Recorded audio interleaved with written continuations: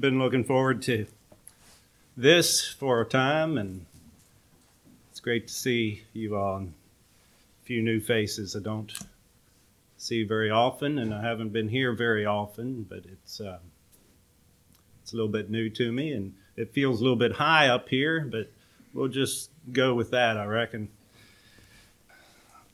Been assigned, has been announced, the subject of resurrection life. Life is important to us. If someone would ask you, what do you think about life? You could tell them, well, I'm for it. Most of us are. God designed it that way, that we have a will to live. I had to think of a man in the Bible that wanted to live. If you want to turn with me to Isaiah chapter 38, Hezekiah was a king, and he received a word from the Lord in verse 1.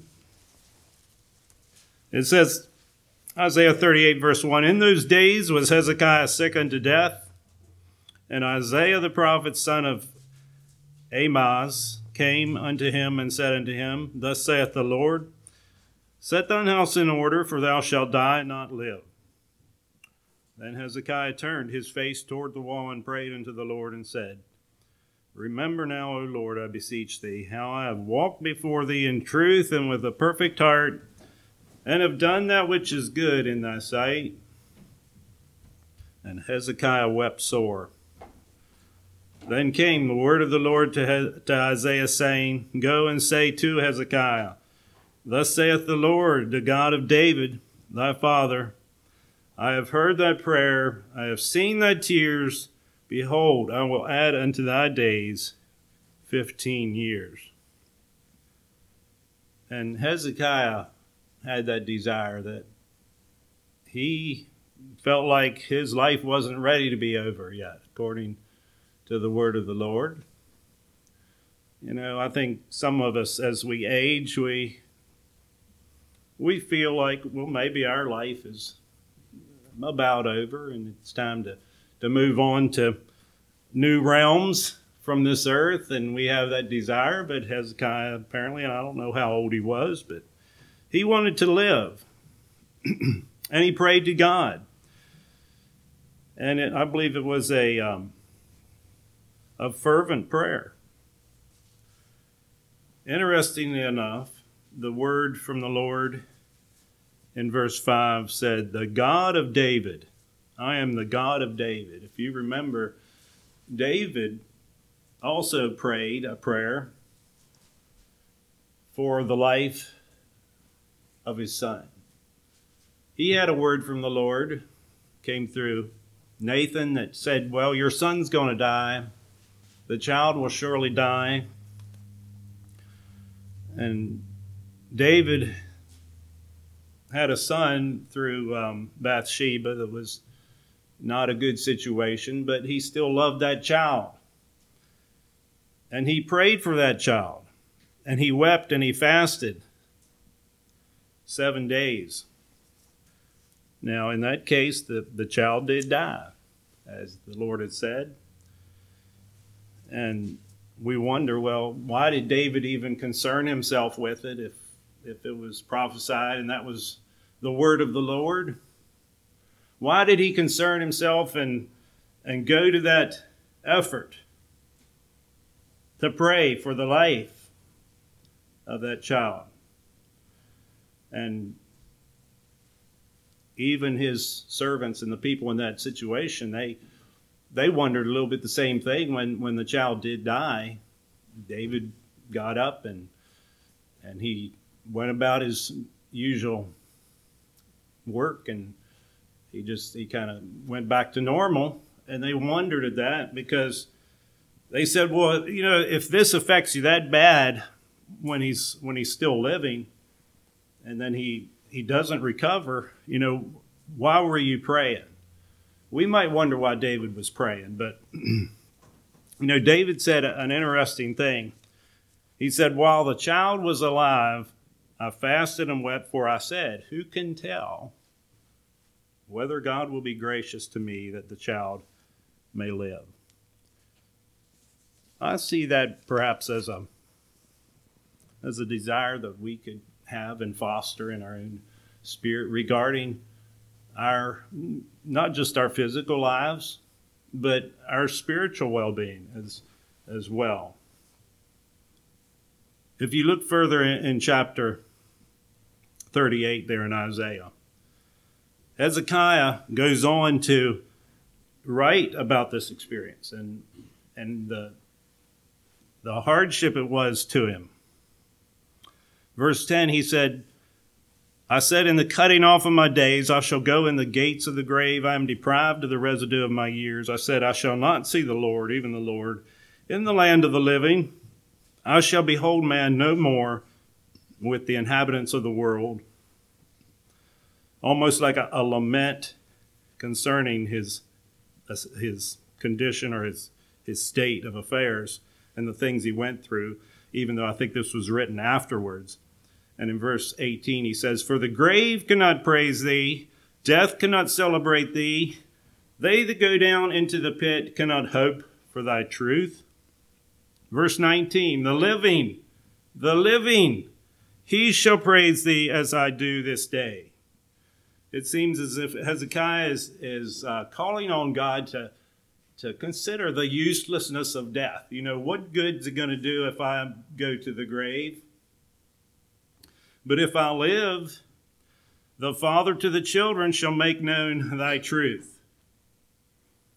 In other words, I have the ability to speak thy truth in the land of the living and to show that truth to others. But only if I'm alive. And the Lord was gracious there and provided Hezekiah with a few more years in spite of the original word that he would die. That tells me the importance of our prayers concerning life and what we are able to function in this world before God, physically and spiritually. It takes prayer. It takes a will to live and a desire to see the goodness of God in the land of the living. I think when we talk about a resurrection life, our minds immediately go to Jesus, the giver of life, the person of Jesus. When he rose from the dead, he rose from the grave, and he taught us many things concerning life and his resurrection. And while I wouldn't necessarily consider this to be an Easter sermon this evening, certainly there are aspects of Easter that we could consider and events that took place there. The power of Jesus was evident not just in the fact that he rose from the dead, but that he also predicted. He said that's what's going to happen on the third day. And so on that resurrection morning, the discovery was made that the stone was rolled away and the tombstone that covered that grave was rolled away. Not so much, I don't think, that Jesus could get out, but that others could go in and be witnesses and see that the Lord had risen. I like the account in Matthew talks about the angel of the Lord came down from heaven and rolled the stone away and sat on it. You know, that's just a picture there of making a mockery of death, making a mockery of the idea that Jesus could be retained in that grave. He defeated death from the inside out. He didn't do it with a 10-foot pole like we like to talk about, you know, from a distance, and things we don't like we handle from a distance. But he went through that experience and saw it from top to bottom. And I had to think, you know, there's probably aspects of the work of Jesus in that sacrifice and that suffering that he went through, that we don't fully understand what it was about or how it worked. You know, was it a sacrifice? Was it a substitute? How did this work in the sight of God? How did it satisfy a holy God to where he could begin to impart that goodness into our lives from what happened?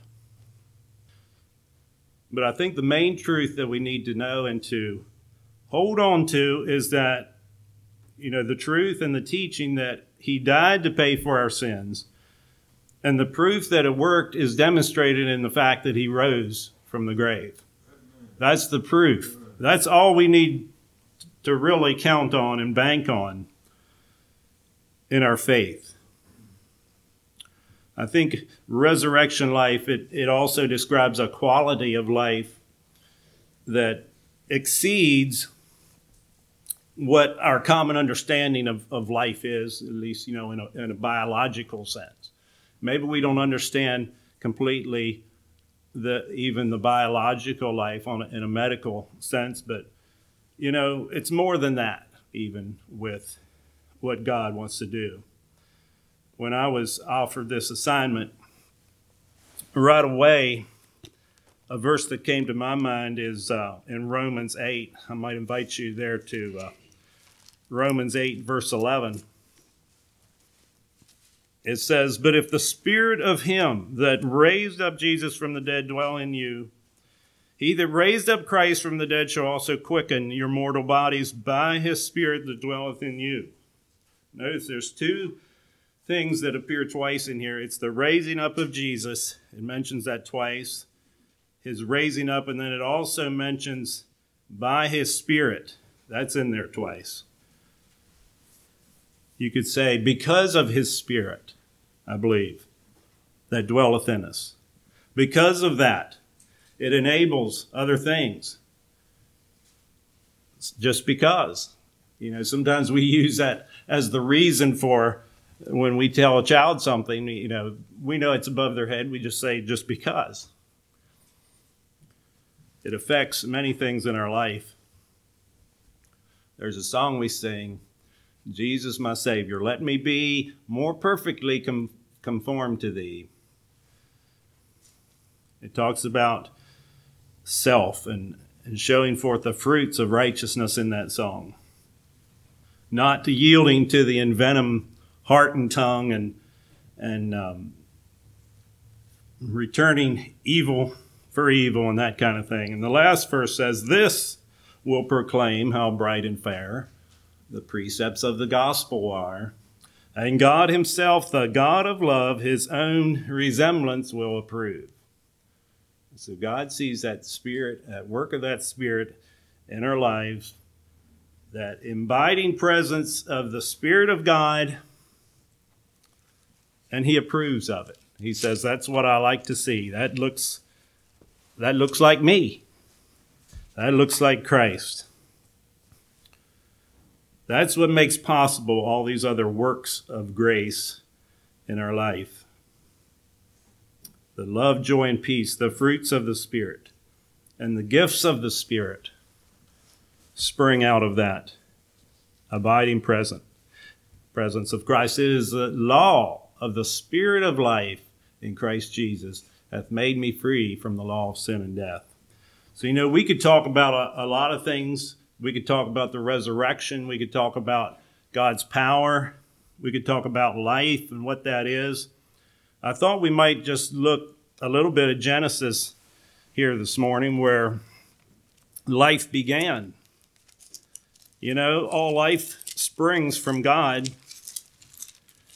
And if you go back to the third day, God did all this creative work. In Genesis 11, we come to the third day,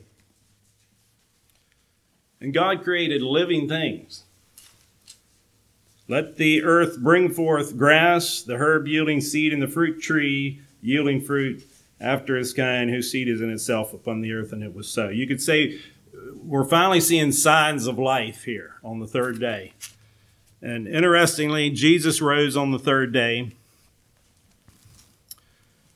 I spoke this morning to the congregation, and I talked a little bit about the miracle of the third day in various places in the Bible. Well, there are signs of life appear on the earth. We see God's creative hand, and then we also see kind of a progression as that week goes by, those days go by. Day 5, he created fish and birds. And then day 6, he created the land animals. And finally, he created humankind. And God gave to man a higher level, a distinctive higher form of life than he did the animals. If you look at that in verse 26, God said, "Let us make man in our image." And if you notice, up until then, when God wanted to create something, he said, "Let the earth do this. Let the earth do that." He spoke to the earth. But when he created man, he looked to himself. He didn't say, "Let the earth bring forth man." He said, "Let us make man in our own image, after our likeness, and let him do all these things, have dominion over the fish of the sea and over the fowl of the air," and so on. God gave him a job to do. He said, "Subdue the land, dress it, replenish it." He gave them jobs to do and fulfill in their purpose, in the life that they had in a perfect world. They still had a duty. Made me think, like in the new world, the new heaven and the new earth, there'll probably still be jobs for God's people to do along that line. I don't think it'll be drudgery, but we will have activity, I believe, in the new world order, if you want to call it that. We hear a lot about new world order in a bad way these days, but God's going to be the author of the true and the good and the living new world order that is yet to be. Also in Genesis chapter 2, verse 7, we're not done yet. It says, "The Lord God formed man out of the dust of the ground and breathed into his nostrils the breath of life, and man became a living soul." So God created life. God sustains life in spite of the fact that there was a fall. When sin entered creation, it was a huge detriment, but you could say it only affected the quality of the life. In other words, Adam and Eve didn't just fall over dead when they sinned like Ananias and Sapphira. They still were alive, and eventually they would die. But, you could say if I lived as long as Adam, I would have found the fountain of youth, as he lived a long time. But what we see as death in their experience, I think, showed up in other ways, in immediate ways. They lost a lot of things in that. You could say the death began to happen. There was a death to their innocence. There was a death of their confidence. They hid from God. Lack of confidence, it resulted in shame and fear. There was a death to their freedom and their openness. There was a death to their authority, to their joy. Now, they still had some of those qualities in a measure that would come about as they continued to live in this compromised condition. And I think the Lord looked down on that situation, and he said, "We will now drive man from the garden, lest he take hold of the tree of life and live forever." And so I'm not sure what that would have meant or how that would have looked. Apparently, it was something in that. Doesn't God want us to live forever? But you say, well, they would have lived forever in their sins, and apparently God wouldn't have been able to redeem them in that. Whatever it was, it didn't meet God's approval. It would have been a shortcut. Yes, God wants to give us eternal life, but I believe after the fall of man, it so became that Satan obtained a degree of authority that he was able to start bringing about evil and different conditions concerning other parts of God's creation. And, that came about because he was successful in causing man, who had been given that dominion over the creation, he caused man to fall. And so it was almost like man and Satan now are shared responsibility in taking care of the earth. But God said, in that day you eat, ye shall die. And yet God still had something there that he could work with. Creation was not yet a total loss, as we would understand it. But because of the fall, you could say life has definitely become a struggle in so many regards in the things we face. There's a struggle between success and hardship. There's a struggle between light and darkness, life and death, and everything's just kind of a mixture now. And all the variables that can come out of that. Well, we hear the expression sometimes that the struggle is real. And for sure the Bible would teach that the way of the transgressor is hard. But the scriptures would also teach us that the way of life is not without a struggle. Paul said, why stand we in jeopardy every hour? We wrestle not against flesh and blood, but we do wrestle. There's principalities and powers, rulers of darkness, spiritual wickedness in high places, and so on. There's an account in Daniel that I've considered before. It gives us a picture into that spiritual realm to some extent. As you remember, there was an angelic messenger that was given the assignment to speak to the prophet Daniel.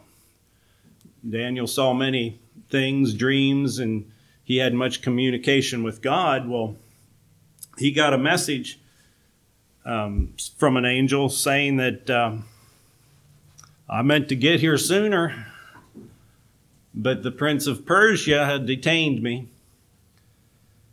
And that was a rare glimpse into the struggle that is in the spiritual realm that exists.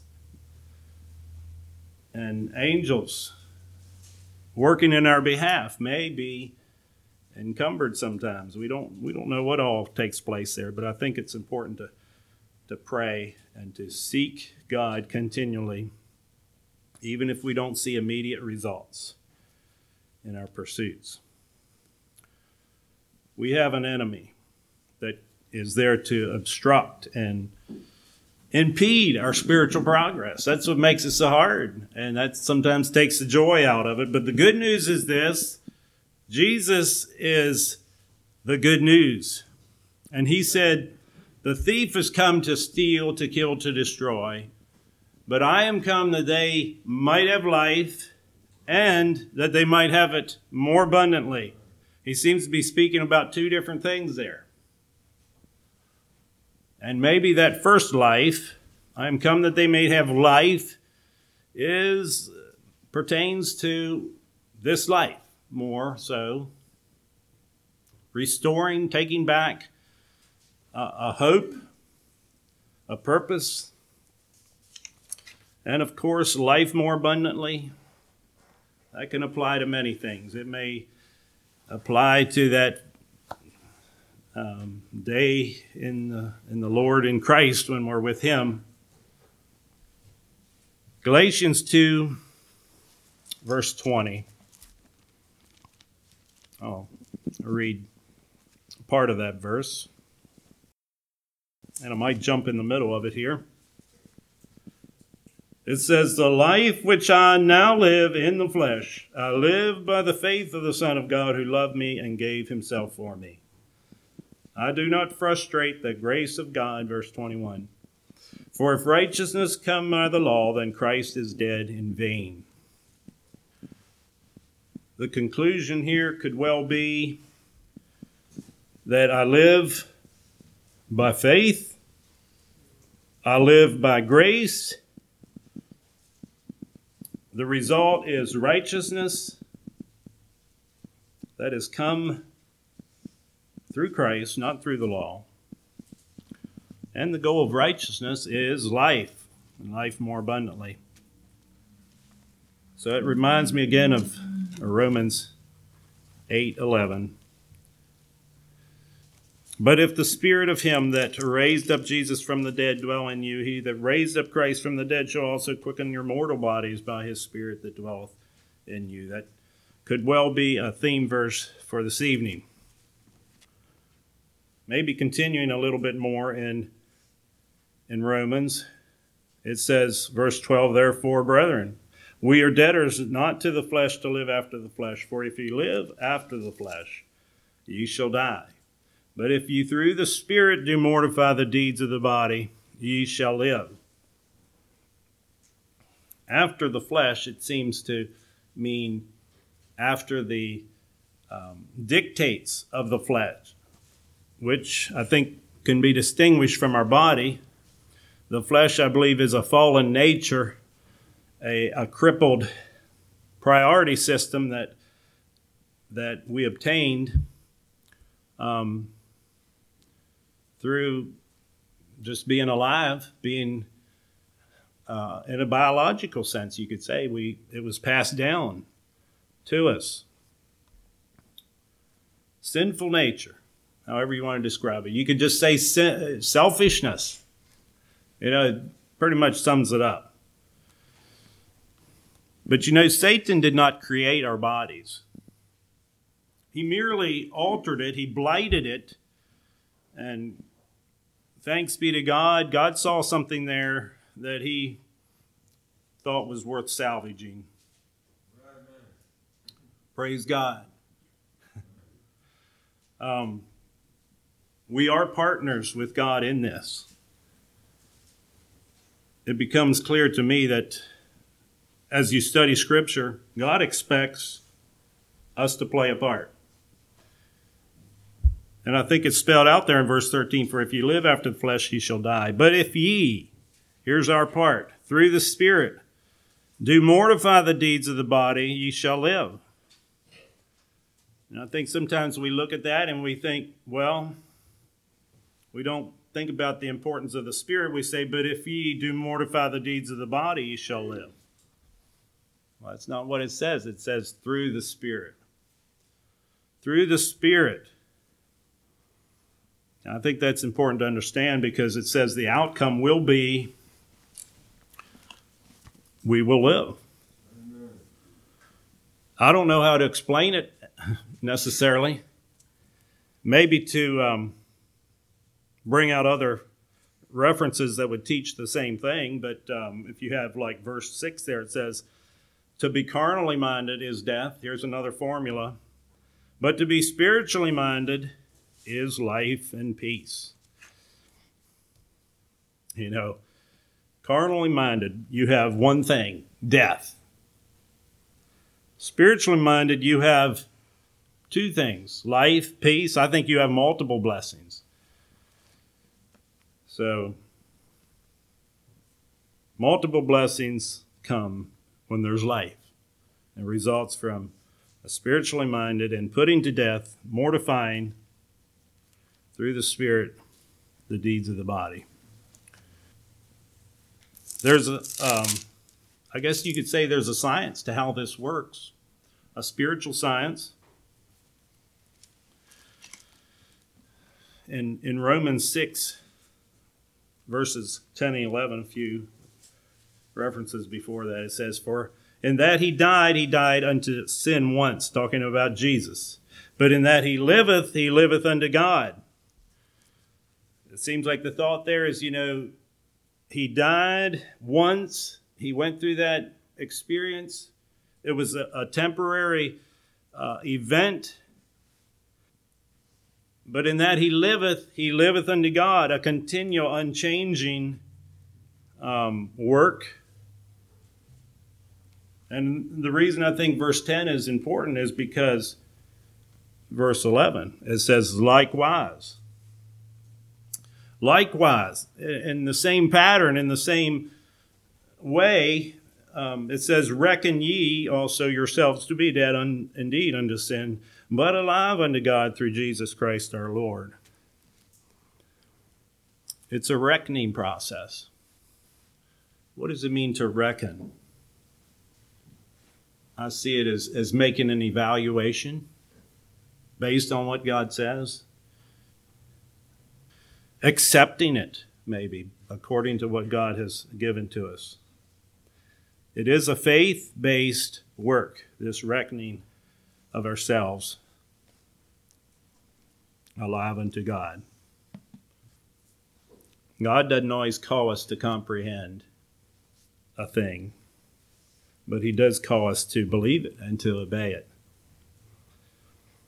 1 John 4:17 says, as he is, so are we in this world. It takes, for this to happen, it takes trust. It takes faith. And I think it's something we'll never get done doing. And while we're in this life, we apply ourselves to that daily. And we grow in that and mature. I've been reading through 1st and 2nd Samuel. I might turn to a story in 2nd Samuel that's probably familiar to or fairly familiar. Chapter 24. And we know where David numbered the people, and this was toward the end of his life, and he made those mistakes in numbering the people. And as soon as he did it, as soon as he got the results, it said his heart smote him. And there again, consequences. And this prophet, Gad, came to him and gave him 3 options in verse 13. Came to David and told him and said unto him, shall 7 years of famine come unto thee in thy land, or wilt thou flee 3 months before thine enemies while they pursue thee? Or that there be 3 days pestilence in the land? Now advise and see what answer I shall return to him that sent me.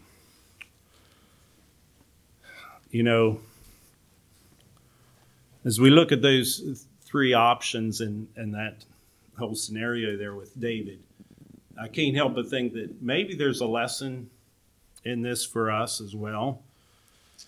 And I see from David's answer, he must have considered these 3 things. Basically, it was famine for 7 years, or war for 3 months, or pestilence for 3 days. And his answer did not speak directly to which one. He said, I am in a great strait. Let us now fall into the hand of the Lord, for his mercies are great. And let me not fall into the hand of man. Apparently he interpreted that God's hand of mercy would be more directly involved. You could say 3 days pestilence. He perceived that, God's going to be directly involved or have to make that happen from his own hand. Whatever David saw, he thought that would be the best opportunity for God to afford his grace and his mercy on his behalf to override that judgment and intervene in some way. And in other words, I think David said, I'm not going to put my trust in man, in my own abilities to fight a war or to cope with famine, but I'm going to put my trust in God. I'm going to throw myself at the mercy of God's grace in this situation.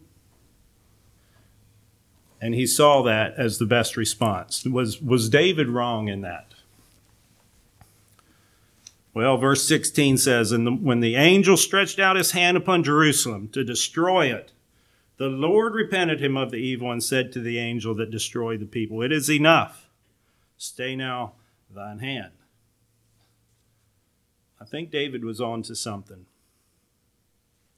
The Lord had mercy in that situation, and I think David rightly perceived, we don't know what the other option, if he had made those other choices, what it would have been. But I believe it again. It just brings out the heart of David. When God told us that here's a man that is after mine own heart, this was the kind of thing that God had in mind. And there's very much a true sense that the life we live in the flesh, we live only possible by the faith of the Son of God, who loved us and gave himself for us. It is faith, it is trust that brings about the life of Christ in our experience. John chapter 11,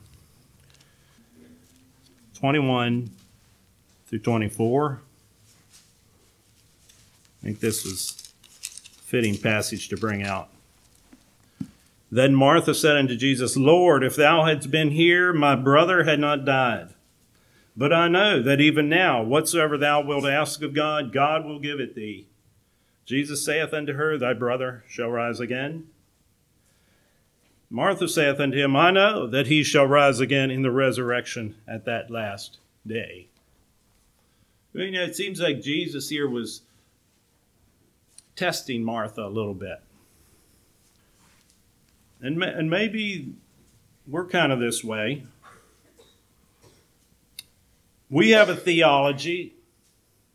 Lord, we know you can do these things. I know that he's going to rise in the last day. We have these articles of faith. We say that looks good. I can sign my name there. We believe in the resurrection. Well, Jesus was getting at a little more than just a theology that is out there somewhere and that is a safe theology. But I think he was asking her and prodding her to accept that maybe there's really more to this life and to him, to his life-giving abilities than what you already know. In verse 40, I like this. Jesus saith unto her, said I not unto thee that if thou wouldst believe, thou shouldst see the glory of God? That there really is what our pursuit should be in looking to God for life and for his power, the purpose of which should bring glory to God. As the glory of God is revealed, and in fact, I think that is an important aspect of our living for him, because it seems that by seeing the glory of God and the life of God in our experience, that is what helps us grow. When we see evidence of that, it helps us advance our faith and desire and in our ability to lay hold of those things eternal. I like a verse in John chapter 4, verse 10. It says, Jesus answered and said unto her, if thou knewest the gift of God, and who it is that saith to thee, give me to drink, thou wouldst have asked of him, and he would have given thee living water. I like the thought there that if thou knewest the gift, if thou realize who it is that's speaking to you, okay, we would be asking of God. Jesus says, we would be asking of him because he is the source of that life and of that fountain of living water. Initially, Jesus came there and he requested a drink from her. But then, he kind of turned this around and he said, if your eyes were open, if you had the true eyes of your understanding were enlightened, you would be asking of me. Dare I say that this well of water is available for us today in the form of the Holy Spirit. Verse 14 says, "But whosoever drinketh of the water that I shall give him shall never thirst. But the water that I shall give him shall be in him, a well of water springing up into everlasting life." The advantage of this is that we have our own well. We have our own internal source and power. It is in us. How handy is that? "The Lord is my shepherd, I shall not want." Reflected in even our Christian day experience, the church experience. You know, that's Psalms 23. "The Lord is my shepherd, I shall not want. He maketh me lie down in green pastures. He leadeth me beside the still waters," and so on. He does all these things. And then when it gets to verse 4, when it comes to the valley of the shadow of death, it's not he, it's thou. Thou art with me. He's right there. That is the message that we have. When we face that valley of the shadow of death, that is where we want the presence of God for sure and for certain and evident and confident in his presence, I should say. Other truths that I think pertain very strongly to the subject this evening is some verses from 1 Corinthians 15. So I'll just go over some of these quickly. "For as in Adam all died, even so in Christ shall all be made alive. For since by man came death, by man came also the resurrection from the dead. The first Adam was made a living soul. The last Adam was made a quickening spirit. As we have borne the image of the earthly, we shall also bear the image of the heavenly." I thought to write down some evidences of resurrection life in our outward living, and it's just some of those effects and examples of what that could be. Out of resurrection life can flow songs in the night, beauty for ashes, the garment of praise for the spirit of heaviness, the oil of joy for those who mourn. Resurrection life can produce a multiplying effect of these things, a 30, 60, 100-fold, in the blessings of God. Resurrection life will cause the deaf to hear, the blind to see, the lame to walk, the dumb to speak. Resurrection life will cause waters to break forth in the wilderness and streams in the desert. Resurrection life will cause the parched ground to become a pool, and in thirsty lands, springs of water. Springs of water, things that are attractive. Remember, Lot was attracted to that well-watered land. And I think there's certainly aspects of the Christian life that are attractive to the world. I know the teaching is that the world is our enemy and that it's going to hate us and all these things. But, you know, in the hour of trouble and in trial of individuals, who do they go to? I think a resurrection life will produce in us what others will see as a source of goodness in their hour of need. An example of that is Paul and Silas. When they were in jail, there was that earthquake and all that commotion. Why did the jailer come to Paul and Silas for answers? I think resurrection life will help others to sense and to see their true and their deepest need for God. I thought of David confronting Saul. Remember, David had spared Saul's life, but then he took some evidence of that. And as Saul rose and was leaving, he said, "Hey, look here, I spared your life." And out of that, Saul became, you could say, a little bit apologetic. I'm not sure he repented. But he did acknowledge that God is with you. I have sinned. He saw his need. He was put on the spot. Resurrection life can find ordinary occasions to assert and to show itself. Resurrection life will cause others to worship. Example of Jesus as that resurrected Lord came, showed himself to the doubting Thomas. Thomas worshiped and said, "My Lord, my God," when he saw the risen Lord. Resurrection life will enable you to do and to be the thing that is humanly impossible, logically impossible. You know, I hope we all have some experiences that we can look back on and point to and say, without the Lord's help, we could not have brought so-and-so about or brought a thing to pass that God was able to do in our lives. It will make a way where there was no way. Resurrection life in our experience will say, as David, "I have leaped over a wall. I have run through a troop." Resurrection will say to this mountain, "Be removed and cast into the depths of the sea." It will say, "Rise and be healed in the name of Jesus." It will say a lot of things that Jesus said. Jesus said, "Come and dine." We can say that to others, spiritually and maybe physically.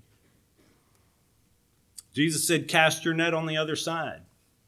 Maybe that's an illustration of others speaking into our lives, giving us advice or counsel from God, our fellow Christians. Sometimes we get stuck in a rut and we just need somebody to tell us to do something simple, maybe a little different. But I think it's something that God can reveal to them and speak into our lives, into a situation or a problem. As I thought of the benefits of living the resurrected life, I thought too of the alternative. Psalm 115, verse 4. It says, "Their idols are silver and gold, the work of men's hands. They have mouths, but they speak not. Eyes they have, but they see not. They have ears, they hear not. Noses have they, but they smell not. They have hands, but they handle not. Feet have they, but they walk not. Neither speak they through their throat." The gods of this world, the idols of this world, so often they're just useless. So now let's look at Mark 6. Let's look at our Lord in light of what we just read. There's the story of the disciples, kind of in a bad spot, out on the sea. It says in verse 47, "And when evening was come, the ship was in the midst of the sea, and he, Jesus, alone on the land. And he saw them," the disciples, "toiling and rowing." Jesus saw them. He has eyes, he can see. "For the wind was contrary unto them, and about the fourth watch of the night he cometh unto them, walking upon the sea." He has feet, he can walk, and would have passed by them. But when they saw him walking upon the sea, they supposed it had been a spirit and cried out. Jesus has ears, he can hear. For they all saw him and were troubled. And immediately he talked with them. He has a mouth, he can speak. Our wondrous Lord, he tells them to be of good cheer, it is I, be not afraid. And the account of that in Matthew, when it talks about Peter walked on the water and came to Jesus and began to sink. Jesus stuck out his hand. He has a hand he can hold, he can handle. He's not like the idols of Psalms 115. Do we appreciate the life we have? Sometimes we look at people and how they neglect or abuse their life, and we say, what a waste. Don't they understand the value of their life? Don't they know that what they have is of God, that it can pass away? What do they perceive? But, in the same way, we like to take pretty good care of our physical bodies. And we take care of our life that way. But do we neglect the gift that is in us? 1 Timothy 4:14 says, neglect not the gift that is in us. It might be referring to a specific gift, but in a general sense, we all have the gift of the Holy Spirit, the gift of life. Neglect it not. The presence of Jesus, neglect him not. Jesus said, behold, I stand at the door and knock. If any man hear my voice and open the door, I will come into him and will sup with him and he with me. Communion with the giver and the source of life. He wants our fellowship. He wants our friendship. You don't usually eat with people that you don't like. And he wants to nourish us. 1 Peter 1:3 says this, blessed be the God and Father of our Lord Jesus Christ, which according to his abundant mercy hath begotten us again unto a lively hope by the resurrection of Jesus Christ from the dead. I leave you with those thoughts this evening, and may you find the life of Christ in your experience to be true and real and vibrant and desirable in all that he has desired for you to be according to his word.